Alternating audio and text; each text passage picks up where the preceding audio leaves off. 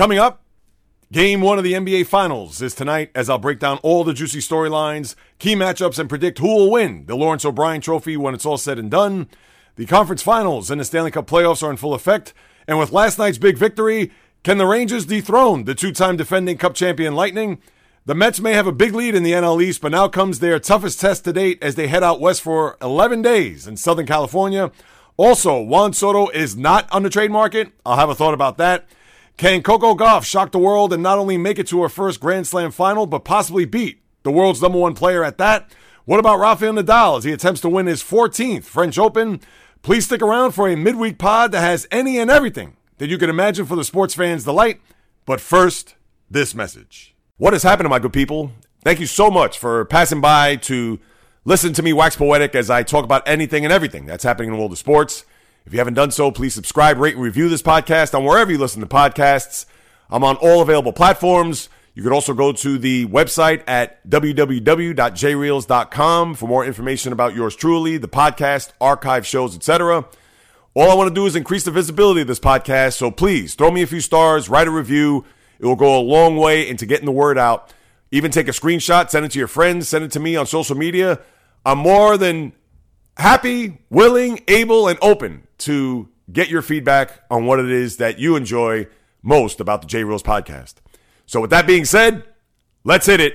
The J Reels podcast begins in 5, 4, 3, 2, 1. Let's get this sports podcast party started, all right?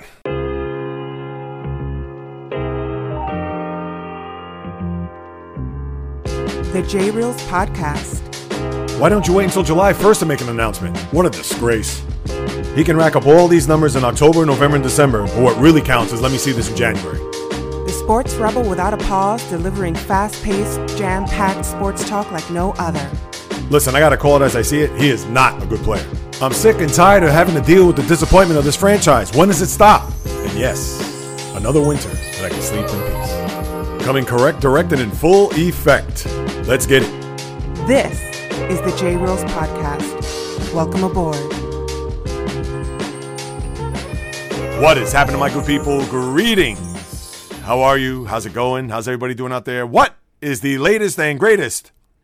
Hope everybody's well, feeling fantastic, in excellent spirits as June has arrived. And I promise that there won't be any swoon when it comes to delivering all that's happening in the world of sports to you, the listener, as this is the J Reels podcast with your host, J Reels. For my first timers, welcome aboard. And for those who have been banging with me going back to the very beginning, somewhere in the middle, or even as early as this past Monday, I welcome you guys and gals back. Quite a bit to get into as we now usher in a new month. Summer is, count 'em, 18 days away. I know it's been warm here in the Northeast. A little chilly yesterday after it was, 95 on a Tuesday. But here we are getting ready to now get into the home stretch of this postseason for both the NHL and NBA, which I'll get into momentarily. We'll also get into all what's happening in baseball, especially with the Mets. And I get it. People are going to say, oh boy, here goes J Reels now, puffing out his chest, breaking out the blue and orange pom-poms. But they have easily their biggest stretch coming up, not only on this West Coast trip, but when they come home, they play the first place, and I'm sure they will be at that time, Milwaukee Brewers. So a lot to get into there with the Mets, as well as Juan Soto, as the GM of the Nationals. Mike Rizzo has come out and said we are not trading him. And even though with the rumor out there that Soto and his camp, of course, Scott Boras, declining that $350 million offer, does that mean the Nationals are going to pony up $400, $450, maybe even $500 million? I'll touch on that later on. The tennis, which is now getting into its final few days, whether it's Rafael Nadal with that epic quarterfinal match against Novak Djokovic and what his trajectory and pretty much what he has mapped out here over the course leading into the weekend of him getting that 14th French Open as well as his 22nd overall Grand Slam major tournament. And then there's some football to get to, believe it or not. Aaron Donald possibly retiring and a couple of sad, untimely deaths that we'll get into regarding a current player and a former player that just came through last night. So all that presented to you guys from yours truly here in a matter of seconds. So we'll start off with what's going to take place on the West Coast in San Francisco, the Bay Area, as Game 1 of the NBA Finals begins this evening. And as I said just a couple of minutes ago, the home stretch here where we have a conference final in the NHL as a prelude to the Stanley Cup final, which will be in a couple of weeks. And then now, with both conference finals done in our rearview mirror, we could solely focus and concentrate on what's going to happen here, not only tonight, but these first couple of games as they'll be played at the Chase Center in San Francisco. And we know the journey for both of these teams, how they've gotten here. And I know a lot of the talk heading into this game one tonight is the Warriors pretty much having a very, I'm not going to say a cakewalk as far as a red carpet to the NBA Finals, but it wasn't as grueling. It wasn't as physical. They weren't really battle-tested, even though quite a few players on this team certainly are, considering that run from 2015 to 2019. And then when you look at the Celtics on the flip side, yes, that road definitely had a lot of bumps, a lot of bruises, a lot of games they had to win on the road in key spots, whether it was a Game 6 in Milwaukee when they were down 3-2, or even having to come back to Miami for a Game 7 after being up 3-2, losing a Game 6 at home. So we know that the Celtics have been challenged. They've played a lot more physical. They played a tougher road to get here. And I understand that could be one of the key storylines as we discuss this NBA final. But when we look at it from a historical standpoint, from the Bay Area to Boston Harbor, how this is the first meeting between the Warrior franchise, at the time they were the San Francisco Warriors, since 1964, where the Celtics won that NBA final 4-1. That decade, as we all know, Russell over Chamberlain, which was a theme as he got the best of him for most of that decade. 1967 being the only year that Chamberlain got over the hump when it came to playing against Bill Russell. And here we are now, fast forward, what is it? If you do the math, 58 years later, to where these two teams, in which I believe is the matchup that I'm sure ESPN, ABC was dying to have. Miami wouldn't have had that same sex appeal. It wouldn't have been a scenario where you could match up Golden State's firepower with Miami. Yes, you have Jimmy Butler, and especially what he did in those last two games in the conference final. But on a whole, they don't really have the star power to match up against the Golden State Warriors, and the Celtics actually can. Headlined by, of course, Jason Tatum, as him being the 1 and then the 1A being Jaylen Brown. You want to throw in Marcus Smart being a heart and soul, blood and guts type of guy. And then, of course, you have the wily veteran, Al Horford, who had played in 141 playoff games before reaching his first NBA final, which is an NBA record, a record that I'm sure he's happy that he doesn't have to worry about for the rest of his career, however long that's going to be, considering he is 35 years of age and has been playing, 16 years in the league. But even with all that being said, and with the recent pedigree of this Warrior team, we all know, don't have to go through the scenario. I did mention that run from 2015 to 2019. We know who the cast of characters played on those teams and what they won and who was on the team.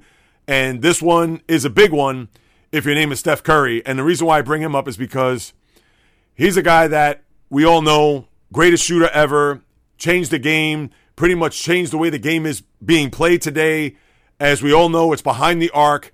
Forget about back to the basket. Forget about the big men. Forget about even a mid-range game, depending on who you are. It's all about making threes. And we get it that not everybody can be Steph Curry. We can't make that half-court shot. We can't make the stretch where he could go off and shoot 4 or 5 3-pointers in a quarter. And he is going to be the big storyline here because as we know the Warriors, and even with that first championship under his belt back in 2015 to where Andre Iguodala was your finals MVP. And it's not to say that he has to have an NBA Finals MVP on his resume, but it would certainly be the cherry on top, considering since that time, yes, he's made it to 4 straight finals after that, winning 2 of them, but the other 2 that he won, the MVP went to Kevin Durant. The other 2, he has that stain in a Game 7 where he lost to the Cleveland Cavaliers, as we all know, the 73-9 team. And then on top of that, the year where Kevin Durant and Klay Thompson both got hurt back-to-back Games 5 and 6, and they lost to the Toronto Raptors. So now this is his time to really not only just shine, because we know he's been able to do that throughout his career, but to take his game to a level where we have seen in the NBA Finals, but not to the point where we know that he has been by far the best player on the court. He's had his moments, he's had flashes, but as I just evidenced, he hasn't been the guy to carry his team to that pantheon of NBA greats, to be the best player on the floor, and to not only hold the championship trophy at the end, but also that Bill Russell Finals trophy as being the MVP of the series. And I know a lot of people are going to even look at Curry as this being a legacy-defining game. Yes, he did win the one without Durant, but considering since then he hasn't been able to win one on his own to really stamp and validate his career. And it's similar in this regard to Kobe Bryant. And once again, I know Curry did get that first one. Understood, before Kevin Durant got there.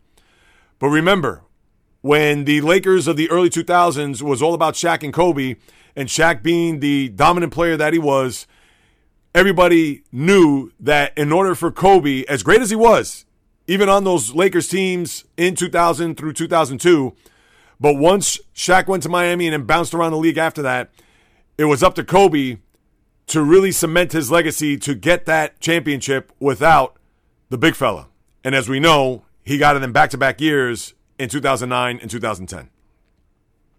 And this is where Curry, not knowing how many other opportunities he's going to get, and knowing that he has this right in front of him, you know he's going to be salivating at the point where he's going to do whatever it takes, not only just to be that Finals MVP, because I'm sure that doesn't matter, but if he has his stamp on this series with one or two significant games or even significant spots to where they end up victorious and win the championship, then he knows he could exhale and breathe that sigh of relief knowing that I did do this without Kevin Durant, and he could just doubt all the naysayers at that point.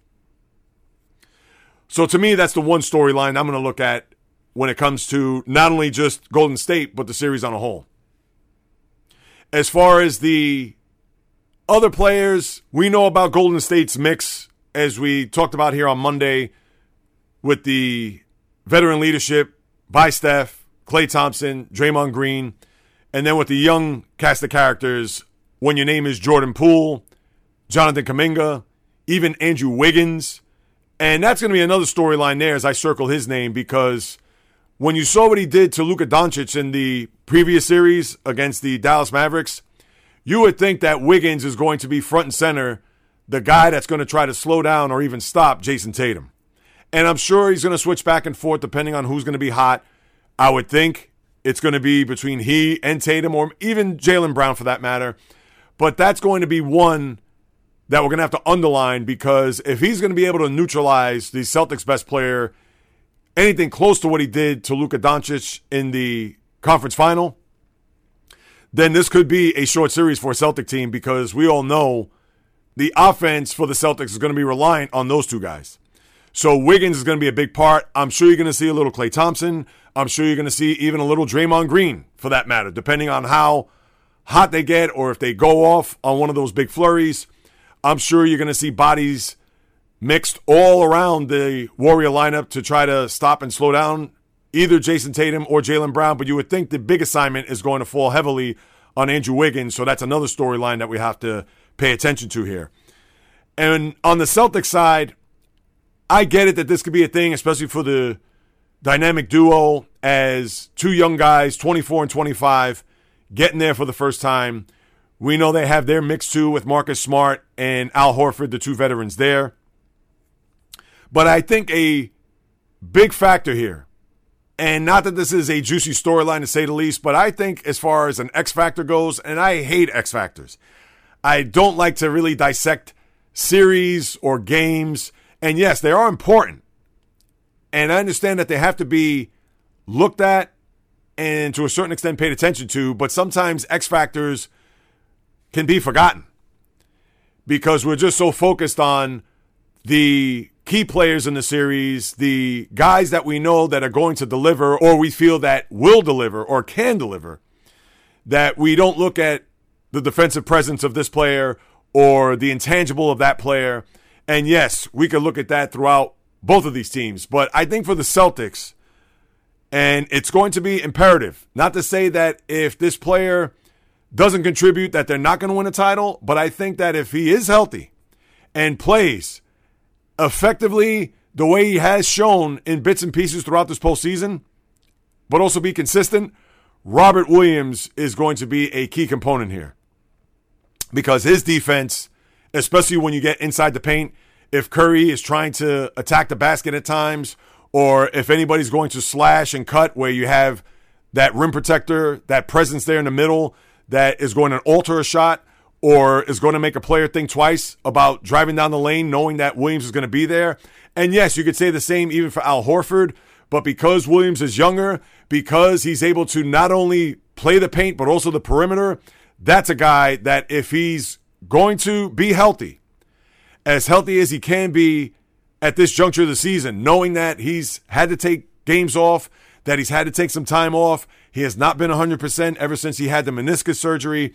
But he is a guy that a lot of Celtic fans, and I'm sure NBA fans are going to look at, that if he's going to be a guy that is going to remain on the floor and play to his ability, and not only just on the defensive end, but to get the offensive rebound, the putbacks, do some of that dirty work, that's going to go long and far as to how successful the Celtics could be, as opposed to just being that two-man band that's expected to score anywhere between 45, 50, maybe even 60 points in a game, to where you're going to have the rest of the guys pick it up, whether it's Grant Williams, obviously Marcus Smart. You want to chip in maybe a Peyton Pritchard if he's going to come in off the bench. But Robert Williams, whatever he's going to contribute on both sides of the floor are going to be key. And as I said, X factors, they could go out the window quick, fast, in a hurry. Because if Williams is going to be hurt or hobbled or not going to have any significant time in the series, then, like I said, that X factor goes out the window. And as we know, this is one of those scenarios where you have the unstoppable force versus the unmovable object. And what I mean by that is Golden State at home is not lost, and the Celtics are 7-2 on the road. And we know that something's got to give here. You would think that the Warriors are overdue to lose a game here in their building, which I think you will see. And then also you have to remember that the Celtics are perfect after a loss. So even if the Celtics go into tonight's game and they lose, they've been able to be resilient and bounce back in a big way with a victory. That we'll have to see if it shakes down that way. But I think for the Celtics to win this series, obviously they must win one because the Warriors do have the home court. But I think in order for them to win this championship, they're going to have to win two at Chase Center. Which two? Who knows? You'd want to try to get them early, not necessarily from a standpoint of getting the first two. Early, what I mean is at least get game one, so you, even though you want to go for a 2-0 series advantage, but if you win game one, not to say that you can put your feet up for game two, but you do have house money. You don't have to worry about if you're down 0-1, oh geez, we know we have to get this, even though we go back home, even if we go down 0-2. But we all know you do not want to do that and have a scenario where Golden State can win a game on the road to where you're going back to San Francisco, in all likelihood, down 3-1. So whichever game that is, whether it's game 1 or 2, and of course you'd rather win game 5 than win game 7, which is what the Celtics had to do in the previous series, to where they won game 5 in Miami, then they lost game 6 and they had to go back there to win game 7. This is going to be different because they're not taking a 3-hour flight south where it's on the same coast, it's a straight shot down. No, they're going to have to go across 3 time zones both ways if they have to win a game 5 and also a game 7 if it happens to break in that fashion. As I mentioned earlier, we know about the roads that both teams have gotten here. Not easy for the Celtics, a little bit easier for the Warriors. Does that bode well more so for the Celtics than it does the Warriors? Because A, they play with a physicality and an intensity that the Warriors have not seen. And therefore, maybe the Warriors, and I'm sure they've watched plenty of film and they know the type of team the Celtics are.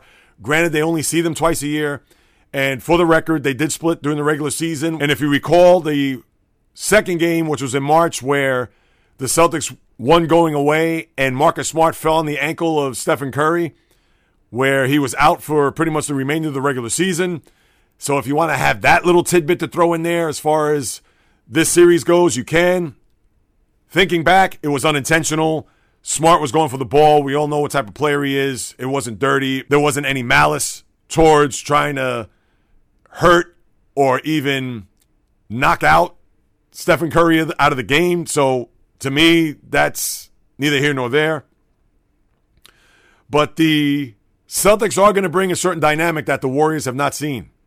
And we know that the Warriors play very good defense, as they were both 1-2, Celtics and Warriors, in the regular season when it comes to the defensive metrics. And although they play different styles, but if they're a top-notch defense, just as much as the Celtics are, you got to wonder which team is really going to show up to either slow down or even stop some of their players. And we know that the Warriors, for the most part, they're going to live and die by the three. And it's going to be led by you-know-who, number 30. And with the Celtics, they've also had their moments where they're going to play hero ball and live and die by the three, too. It's just a matter of who's going to be able to get that key stop, get that key block, the key turnover, steal, strip, etc., when we dissect these games on a micro level. So a lot of interesting storylines here as we lead up to this game, and let's just cut right to it. We know that the Celtics have been battle-tested. We know they bring that intensity and obviously the physicality that the Warriors have not seen. But on the flip side, the Celtics have not seen this type of threat on the offensive side than they have throughout the whole playoffs. Yes, you can look at the first series, Kevin Durant, Kyrie Irving, but that team was so dysfunctional with everything that had gone down during the regular season that by the time they got to the playoffs, they did win that game one on the last second layup, and the Nets did have a lead game two in Boston. But they were able to prevail, and they were able to dispose of the Nets in 4 games. And with the Bucks not having Chris Middleton, and other than Jimmy Butler, and with Tyler Hero out, the Heat did not have a full complement of an offensive attack or a threat that they had to worry about. Here, they're going to have to worry about 3 players at the very least. So that's another interesting dynamic when we look at this series. The Celtic defense going up against that Warrior offense. And how I look at it is, I'm not going to say it's the Celtics' time. People could say that this is the Warriors' time. Knowing that the window is still open, that these players are still in the middle of their prime with the combination of the youth that's on their team, as I highlighted earlier. And the Celtics have the young budding stars complemented by their 2 grizzled veterans. I can see the Celtics getting out of the gate a little slow. The extra couple days off, I'm sure, is going to help. Warriors have had a week off since today. That's when they beat the Mavericks this time a week ago. But I can see the Celtics gaining a split in Boston, and dare I say, the Road Warrior mentality, winning a Game 5 in San Francisco, and then coming back home knowing that in the previous series they learned their lesson as they lost a Game 6 at home, knowing that they definitely do not want to get on a plane and travel 3,000 miles across the coast to play in a Game 7, knowing that they're going to have to do that in back-to-back series, which will be next to impossible. Celtics in 6. Banner 18, raised to the rafters sometime in mid-October. And your MVP of the series, I'm sure it's got to be Jason Tatum, considering he won the MVP of the Eastern Conference Finals. So I'm going to say he's the guy that's going to lead them not only to a finals victory, but also the Bill Russell Trophy at that. All right, now I'll turn our attention to the ice as I lace up my skates, and we'll go through it. Both teams, or I should say both series, are now in the conference finals. And we had a game 1 a couple of nights ago in Colorado, which I'll get to, but I'll start off with the Rangers here only because they just played as early as last night. Number 1. Number 2, they did have to play a Game 7 in Carolina, which I talked about there on Monday's pod. And even though I thought the better matchup that we would like to see as fans were to be Tampa and the Rangers as opposed to Tampa and Carolina. Now, I know I did pick Carolina to win. I just felt that it was chalk throughout the first 13 games to where they won all their home games and lost all their road games. But guess what?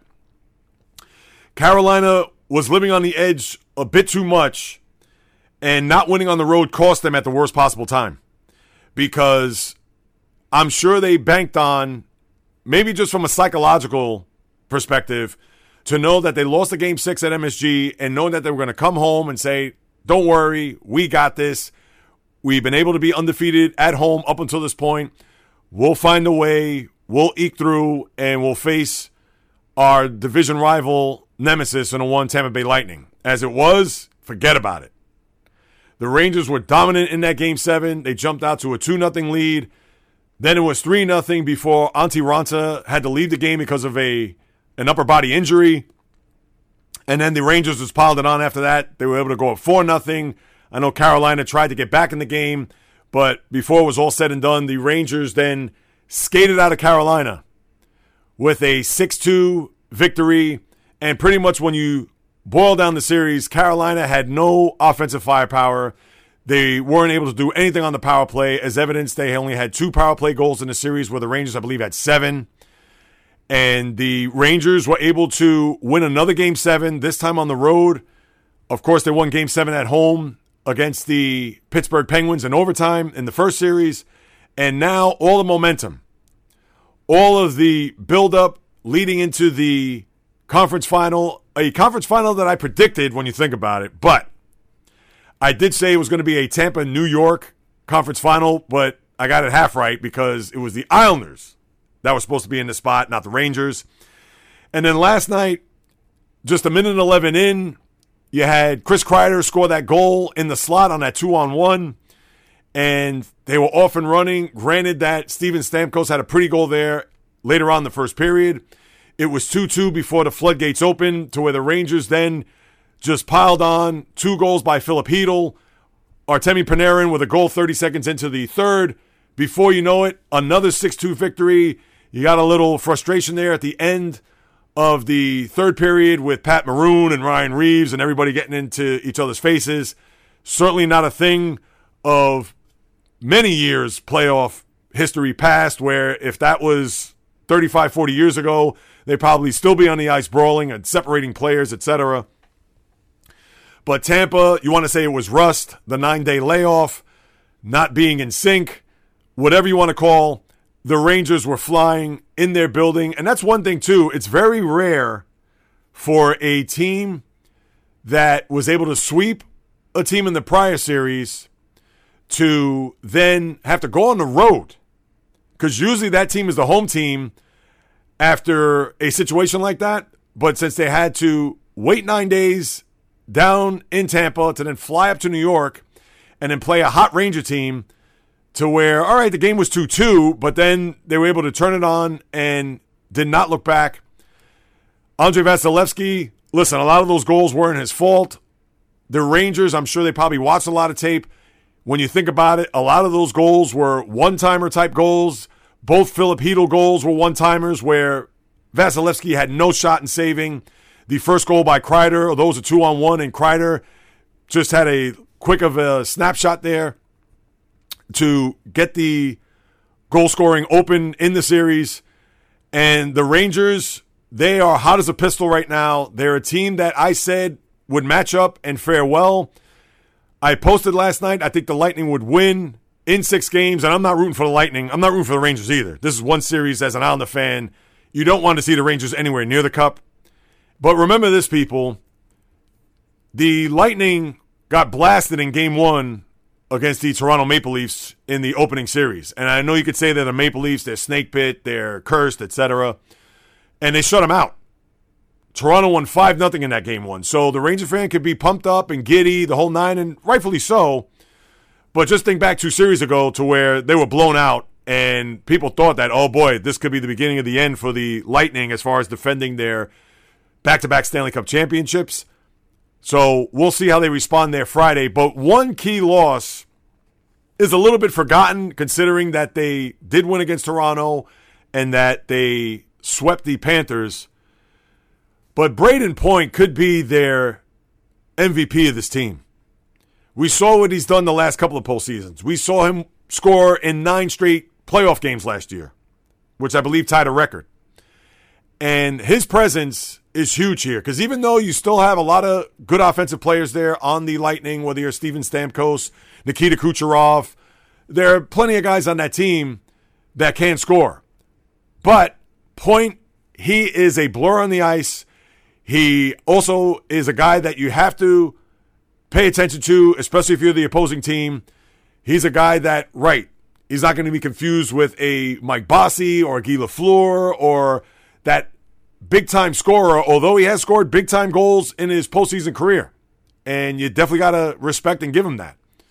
But when we're looking at goal scorers in this day and age, he's not your Alex Ovechkin. He's not your Nathan MacKinnon. He's not that type of player. But we know he's an excellent skater. We know that he rises to the occasions in these moments, especially in the postseason. And he's going to be sorely missed here. So they're going to have to do it without him. And they've done it without him pretty much for this postseason, or at least in the last series and a half. So that's one thing that we're going to have to pay attention to, even though I think the Lightning will be fine. If they were able to steal a game tomorrow night at the Garden, they could still win this series. And I think even if they lose tomorrow, they're still going back home. They could still win those games in Tampa and bring it back to New York and maybe be at 2-2 if it happens to break that way. But the Lightning, let's see how they respond here. They are champions for a reason, and it'll be intriguing to see how they follow up this 6-2 loss. And I'm sure you're going to see a big-time effort tomorrow, not only from the team itself, but from their goaltender. And then in the Western Conference Final, where I talked about firepower throughout on Monday, and you saw that there on Tuesday night. And if the final score doesn't indicate that, mind you, the Oilers had that first game in the conference semifinal against the Flames where it was 9-6. Here it was 8-6, and not to say that every game is going to be like that, but you've got a bit of an idea as to what to expect here as these teams battle it out over, you would think, at least the next 4 or 5 games. We hope that it at least goes 6. And give it up to the Oilers. They were down 7-3. They made it the game there late or halfway through the third period as they came storming back. They cut the deficit to 1 on a goal by Ryan Nugent-Hopkins. And even then, at 7-6, I thought that they were going to come back and tie the game. They got a late goal there, an empty netter by Gabriel Landeskog. So they killed the Oilers' comeback at that point. You also have to worry about the goaltending, as Mike Smith, he was pulled again at 6-3. And we know Mike Smith can have these games where, not to say he could show flashes of dominance, but Mike Smith is a guy that when you expect him to go bad, he actually plays well. And when you think that he's going to play well, he goes bad. But that's what you're going to get with a guy who's in his 40s. And although he's been able to take you to this point, but he's going to have to make a key save at some point if they expect to get to the next round. And then the Avalanche, they lose Darcy Kemper to an upper body injury. Who knows what his status is going to be for tonight's game 2. Replaced by Pavel Francouz. Now, Francouz is a capable backup. How he's going to perform here if he does start the game, when you don't have your starter, it's as simple as that. He's going to have to carry the mail for as long and as much as he can here if Kemper's not going to be back at any time or at any point in the series, you would think. Not knowing the severity of it, maybe he will be back. But again, the teams and the NHL, they keep these injuries as if it's top secret, as if these teams had the nuclear codes to the country. But game 2 tonight should be a long series. We talked about the matchup between the centers, Nathan MacKinnon and Connor McDavid. Both of them had very good games. In game 1, we would expect nothing less, not only tonight, but also moving forward in the series. And we'll see how that unfolds. And when we look at just on a whole, obviously I didn't talk about this on Monday because we still had to worry about a game 7. But if you're the NHL, I would think you'd want to have the Rangers there more than Tampa. And I understand that they're going for a three-peat. And Tampa is part of the sports fans' consciousness, knowing what they've done here over the last 2 years. But anytime you have an original six team, and I've said this before and I'll say it one last time, when you have especially a Ranger team, yes, if they were the Boston Bruins or the Chicago Blackhawks, obviously if they were the Montreal Canadiens or even, dare I say, the Toronto Maple Leafs, yes, you could throw in the Red Wings too. But because they're the Rangers, and we know what they mean to the sport and even to the casual sports fan, having them there, I would think, is going to bring eyeballs to the sets. And we understand that Colorado has a history there, although it's been a couple of decades that they've been to Cup finals and won. And they have star power. They have the firepower, as I mentioned. But I think Edmonton, and granted, that when we think of the Edmonton Oilers, of course, you're going to think about the heyday of the 80s into 1990 when they won 5 Stanley Cups in 7 years. But we all know that's Gretzky, that's Messier, that's Curry, that's Grant Fuhrer, Paul Coffey, go on down the list. And with Connor McDavid being the MVP and arguably, maybe inarguably to some factions of the hockey world, the best player on the planet, an Edmonton Rangers Stanley Cup final would be, I'm sure, the NHL would just die for. If it's Edmonton and Tampa, I'm sure you still have the star player going up against the juggernaut that has won 2 Stanley Cups. But again, it's not going to have the same pizzazz. It's not going to have the same panache, I would think. And I'm talking about the casual sports fan, because that's what you're trying to get here. If you're a hockey fan, and especially a diehard hockey fan, it could be Tampa and Colorado, and they're going to watch. But the NHL wants to get the casual fan there. And even if it's Tampa, Edmonton, or Tampa, Colorado, yeah, they'll still watch that. But if it's Edmonton and the Rangers, and okay, second would be Edmonton and Tampa, now you're talking. But Edmonton Rangers, that's marquee. Madison Square Garden.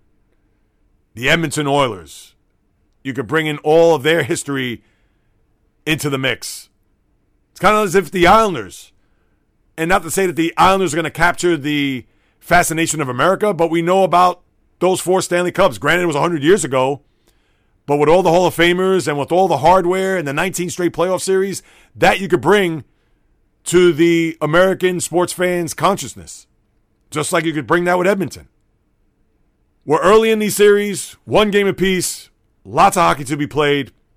We'll see how it all fares in the days and next couple of weeks to come.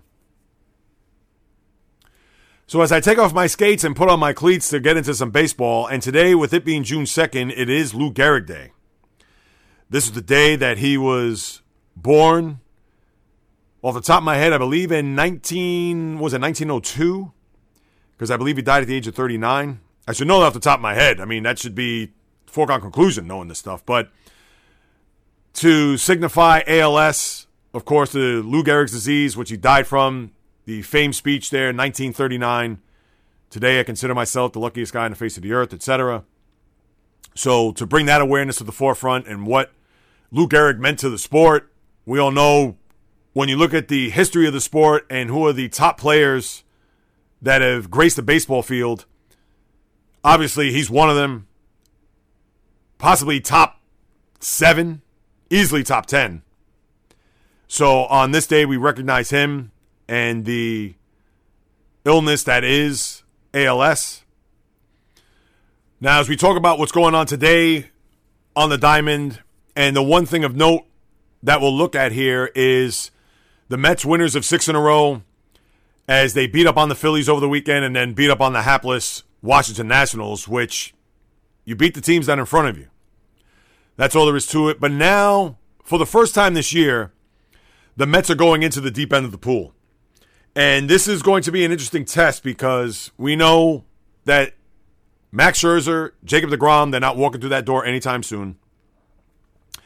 They're going on the West Coast and actually Southern California over the next 11 days to where they visit Chavez Ravine for 4 starting tonight. A Dodger team that's beaten up on the Mets here over the last couple of years. From there, they go to San Diego. down the coast, and then after that, with a day off sandwiched in between next Thursday, they'll drive back up the coast to play in Anaheim against the Angels before coming home to play the Milwaukee Brewers, which in all likelihood they'll be in first place in the NL Central. So they start off in LA with a possible, dare I even discuss, on June 2nd, an NLCS preview. Way too early to determine that, of course. But for 4 games, you're going to see them go at it. Then they play the second place team in the NL West and the San Diego Padres, and they played pretty well here. And this is without their superstar shortstop and a one, Fernando Tatis Jr. And then, although they've been struggling as of late, but they'll go up against an Angel team with Mike Trout and what they've been able to do this early portion of the baseball season. So not an easy stretch. And then, of course, you have the pitching of the Milwaukee Brewers when they come back home after their sojourn to Southern California. We shall see how this is going to shake down. And granted, they have a 10-game lead in the division. And they certainly could look at their season at 35-17, which, when you think about it, after 50 games in 1986, the last year they won the World Series, they were 35-15. So when you take a couple of these wins away against the Nationals, they were 33-17, so they're only 2 games behind that pace. And by any means, I'm not trying to compare this team to the 86 team, no way. But if you want to look at it as a barometer, that's something that, as a Met fan, you should say to yourself, wow, they're actually 2 games behind the pace of a championship team that is forever loved and endearing to the Met fan that we can hang our hat on. What does it mean in the grand scheme of things? Nothing, but at least for 50 games we could, as I said, look back and say, all right, that's a pretty good achievement. Doesn't win you anything, but you get my drift. So no more Phillies, no more Nats, no more Rockies on the schedule. So for them to embark on this trip, which is going to be a very important trip, and I'm not going to say it's going to be very telling, but if the Mets come out of this, let's just say, and I'm just talking about the West Coast, forget about the 3 games against the Brewers. If they come home 6-4, you jump for joy.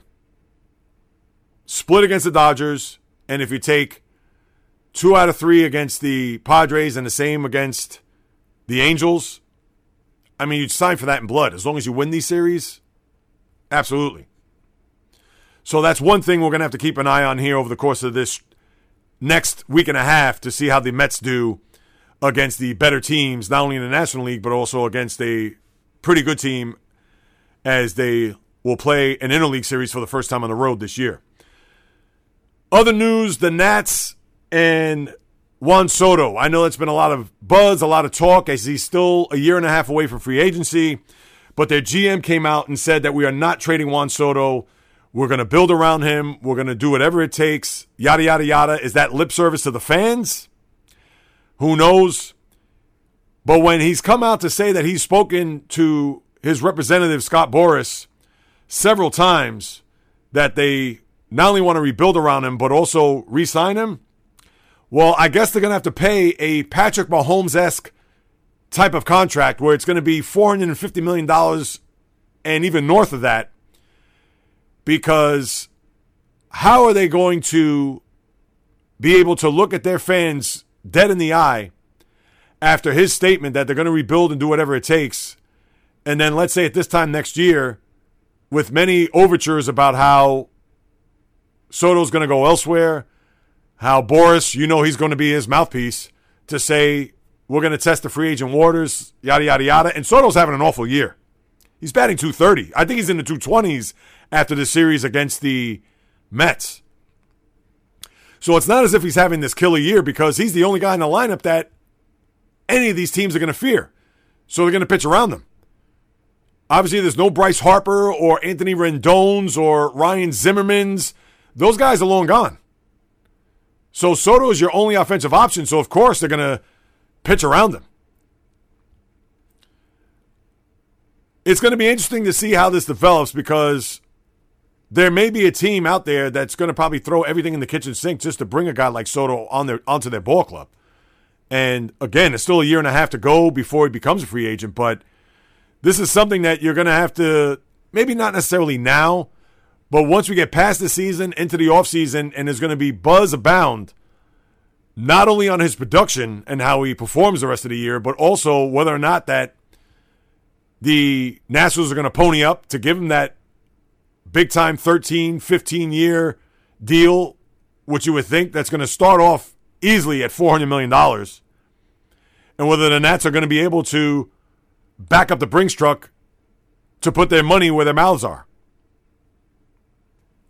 So that's one we'll have to pay attention to. And then the other thing is Josh Donaldson, as he came out and said that he was hurt that the Yankees didn't support him publicly in light of the whole Tim Anderson deal. You heard Aaron Judge's quotes where he said that, yeah, he probably shouldn't have gone there. And who knows if they had a one-on-one in the locker room or they spoke about it amongst certain players. If Donaldson brought it up to Judge to say, hey, man, that was uncool or whatever, who knows? But, hey, if Donaldson is hurt by it, so be it. I don't know the type of relationship he has in the locker room with those guys, and you know they're going to keep it in-house. That's not going to be relinquished anytime soon. But Donaldson, hey, he has to own up to it. Was it right for Judge to go to the press to talk about it and not talk to Donaldson? Why does he owe Donaldson any time, or to say, hey, you shouldn't have done that? I don't know. I'm not there. I can't gauge whether or not they are cool with one another. I'm sure professionally they are, but personally maybe that's a whole other story. But for Donaldson, who knows if that's going to be, I'm not going to say a breaking point, but maybe that's one thing that you'll have to keep an eye on when it comes to the chemistry and the continuity of this team. And that's not to say that Donaldson's going to throw a Molotov cocktail into the mix as far as him having his own clique or sector of the room where it's he and a couple other guys versus everybody else. Listen, that's high school stuff. Donaldson's a pro. He's been around the block. He should know better. And he did say that everywhere he went other than Oakland, that he was the consummate professional. He was a good teammate, etc.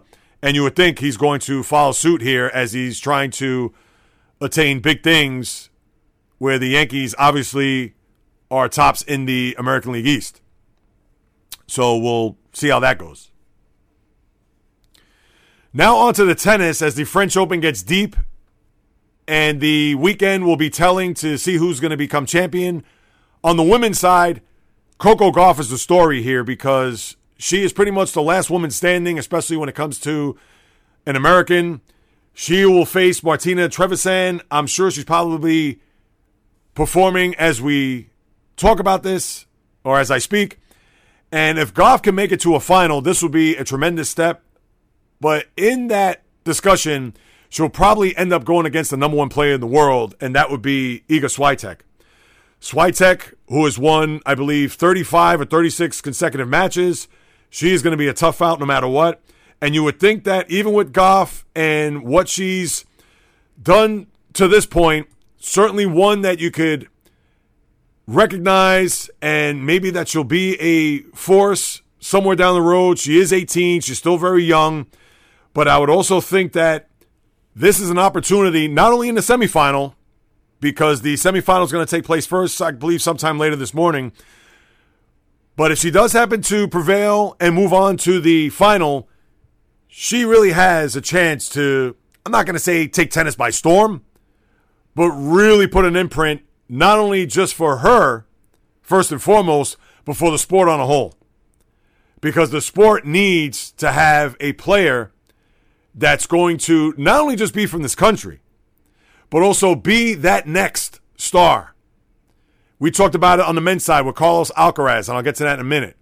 And he's from Spain, so of course the American is not going to correlate with someone that's from overseas unless you're just a die-in-the-wool tennis fan where you just love the sport from top to bottom. But here, for Gauff to really get herself among the mainstream and to be that household name here in this country in a sport that not a lot of fans really care about, she could really do some damage here with a victory, not only in a semifinal, but also winning a final, especially against the number one player in the world in Iga Swiatek. So something that we'll keep an eye on here over the course of the next couple of days. And hopefully she does advance. I would love to see her get to a final, and how that unfolds from there, we'll be a witness to that. On the men's side, we had the epic match between Novak Djokovic and Rafael Nadal, when Nadal won in 4 sets. He got up on the first set quickly, as well as the second set. He was up 3-love before Djokovic came storming back. And then in the 4th set, where Djokovic was up 5-2, and you thought that Djokovic was going to push this to a 5th set, it was already going to be a 4-hour match, probably pushing 5. But then here comes Rafa storming back to the point where he was able to overcome and win that 4th set, 7-6-4, as he inches closer to another French Open title, which would be number 14, and 22nd major overall.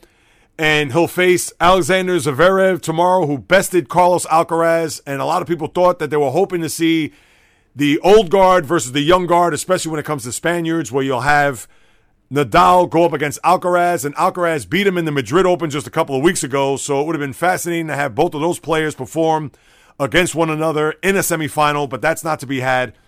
And when we look at the other side of the draw, with Daniil Medvedev out, with Stefanos Tsitsipas out, there's a clear path for Nadal to get his 14th French Open here. Because with those guys out, and that's not to diminish what Marin Cilic has done, or even Holger Rune, but those are going to be one of the 2 guys that they may face there in a men's final. But he does have to get over the Zverev hurdle before he even gets to that point. But again, he's already beaten Djokovic. He doesn't have to worry about Alcaraz. He certainly doesn't have to worry about Medvedev or Tsitsipas in his path. So now you would think that Nadal is going to be a heavy favorite to win another French Open and to extend his lead all time for Grand Slams at 22. So tennis is going to have a very interesting weekend, and hopefully it shapes up that way when it comes to both the men's and women's side. And then lastly, just a couple of NFL notes. One, I'll start off with Aaron Donald. I know he was on the I Am Athlete podcast with Brandon Marshall, LaShawn McCoy, Pac-Man Jones, etc. How if he doesn't get the next big contract, and we know that he does have a contract through 2023, the end of 2023, I believe, but no guaranteed money, so he's just going to make whatever his salary is for those 2 years. And at the age of 31, with all the accolades and, of course, the brass ring that he got this past February, the last step would be to get that final monumental contract with all the guaranteed money so he could go off into the sunset as an all-time great Ram and get his number retired, and obviously his bust in Canton. But he did say that he'd be at peace if he doesn't get that contract and therefore go off into retirement. Now with the Rams, we know that they are beyond capped out. Remember, they gave Jalen Ramsey all that money. They gave just this offseason the extension, $160 million to Matthew Stafford, $60 million to Bobby Wagner. There's also other players that they signed during the offseason to some mega contracts. But Donald, if he feels that he's at peace and he doesn't have to worry about playing, I think he's going to play this year. You would think he's going to want to go back, run it back to try to go back-to-back and make it to a Super Bowl and win again. But I would think that past this year, if the Rams do not come forth with a contract, and I would think that there's going to be talks behind the scenes. There's no way, shape, or form that you would want to let your franchise defensive player just go off to another team or become a free agent. Now, again, he's under contract, so it's not as if he's going into a walk year. I don't know if he's going to have that player empowerment NBA style where he's going to force or even demand a trade. Doesn't seem like he's going to come from that perspective. But this thing with Donald, at 31, if he does happen to play this year, or if he says the hell with it, I'm not going to play this year, or who knows? It's all up in the air. It's a big, giant question mark, but would I be surprised? Absolutely not.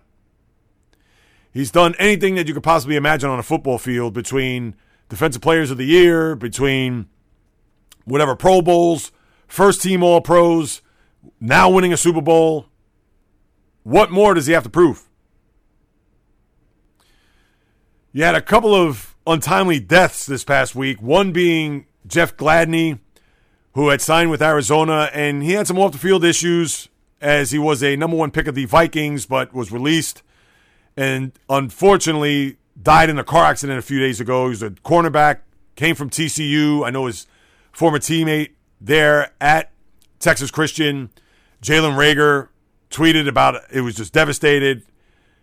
Was one of his guys when they played in college, and just sad and terrible news coming out of the Arizona Cardinal camp. So thoughts, prayers, and condolences go out to the Gladney family, as well as Marion Barber III, who was found dead in his apartment outside of Texas, and no details of his death. There have been reports about some mental issues that he's had over the years. We all know the type of running back that he was. When you have a nickname, Marion the Barbarian, it's not because you're a scat back running back or you're a guy that's Barry Sanders that it's going to be pretty much hit the hole and you're going to juke 11 guys on the field. He was a battering ram, to say the least, and who knows if that caught up to him in his post-career. Sadly, dying at the age of 38. Shocking news coming out last night. Again, thoughts, prayers, and condolences go out to his family. I'm sure his father has to be devastated. Marion Barber, who played for the Jets, was a running back going back. Just a terrible story there as Marion Barber leaves us way too soon, again at the age of 38. And then the Buccaneers, real quick, they signed Akeem Nicks. Let's see if he can return to his form of a few years back. He had some nagging injuries last year, did not perform well for the Chicago Bears. And with Ndamukong Suh, in all likelihood not to be re-signed, Hicks is going to replace him. So if he has any type of flashes of what we saw there in Chicago, that's going to be a big pickup for the Buccaneers as they try to go back to a Super Bowl with their veteran-laden team, of course, led by Tom Brady. That'll do it, my good people.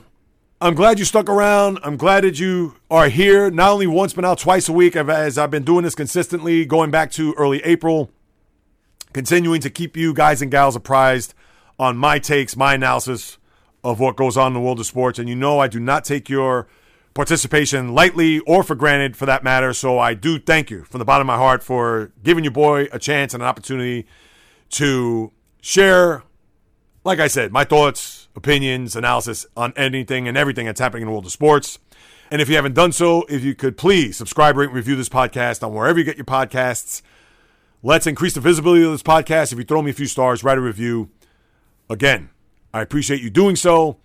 If you have a question, comment, criticism, praise, a suggestion, you could please hit me up on any of my social media accounts. That being TikTok, the J Reels Podcast, Instagram, J Reels or the J Reels Podcast, Twitter, J Reels1, just a number, Facebook, the J Reels Podcast fan page, or the J Reels Podcast at gmail.com.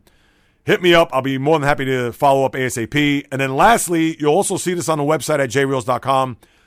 Anytime you go through the podcast that I put up, my Patreon page, if you want to support this endeavor, P as in Paul, AT as in Tom, REON as in Nancy.com/the J Reels Podcast. Anything you want to put forth to that goes 100% to this endeavor, the production, upkeep of the website, equipment, anything and everything to make this experience as crystal clear through your earbuds or your speakers, because whether you do or do not know, this is what I love to do. This is what I love to talk about, people. If you can't tell now, I don't know. I guess you're going to have to come back on Monday as I break down the first couple of games of the NBA Finals, more of the Stanley Cup playoffs, the baseball, the French Open, etc. It's in the blood, people. It's in the DNA. This is what I love to talk about. Thoughts, opinions, critiques, praise, analysis on anything and everything that goes on in the world of the diamond, ice, gridiron, hardwood, golf course, racetrack, tennis court, boxing ring, octagon, you name it. From my lips to your ears, from my heart to your soul, from where I am to wherever you are, the J Reels Podcast always comes correct, direct, and in full effect. From the South Bronx, the South Beach, the South Central, the South Pacific, and all points beyond, peace, love, and God bless everybody. And until next time on the J Reels Podcast, on the flip, baby.